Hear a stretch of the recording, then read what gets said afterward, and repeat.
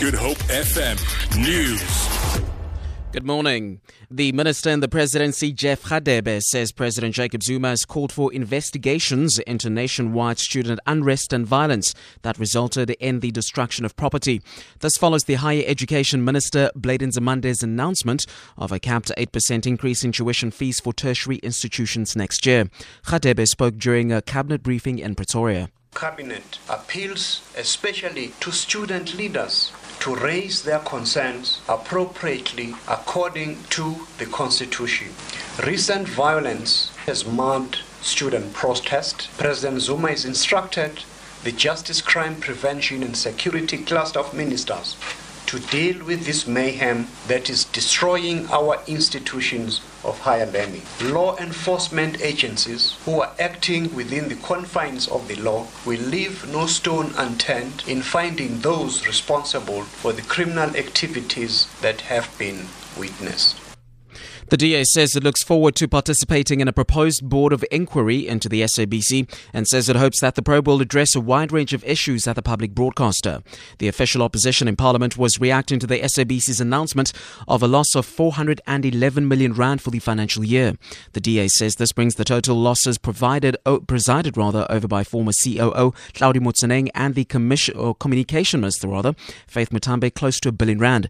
The ANC chief whip in Parliament, Jackson Mthembu, earlier this week slammed the SABC's board decision to retain Motsoeneng in a senior position at the corporation. Mthembu says the board will be held to account at a portfolio committee next week.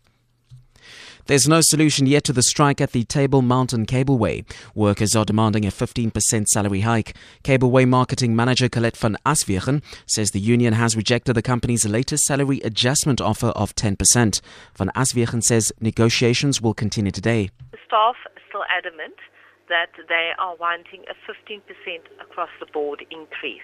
As such, they have opted to continue with their strike action. However, the cableway company is willing to meet with staff and union officials to seek a better outcome. The cableway is fully operational. However, we have had to adjust our operating hours. And finally, church bells were rung at exactly 3 minutes past 10 last night in the Boland town of Ceres, Tulbagh, Wolseley and Prince Alfred Hamlet to commemorate the 37th anniversary of the earthquake that hit the areas. The earthquake took place on September the 29th, 1969 and has been described as the most destructive in the history of South Africa. 11 children had died at the orphanage. Curator of local museum, Bertine Loubser. It was 6.3 on the Richter scale, which is quite a strong earthquake. There was extensive damage. 11 children died. But if you look at it from a bigger picture, it could have been much worse. So it's just an event to say thank you and to express our gratitude. For Good Hope FM News, I am Eugenia Mateni.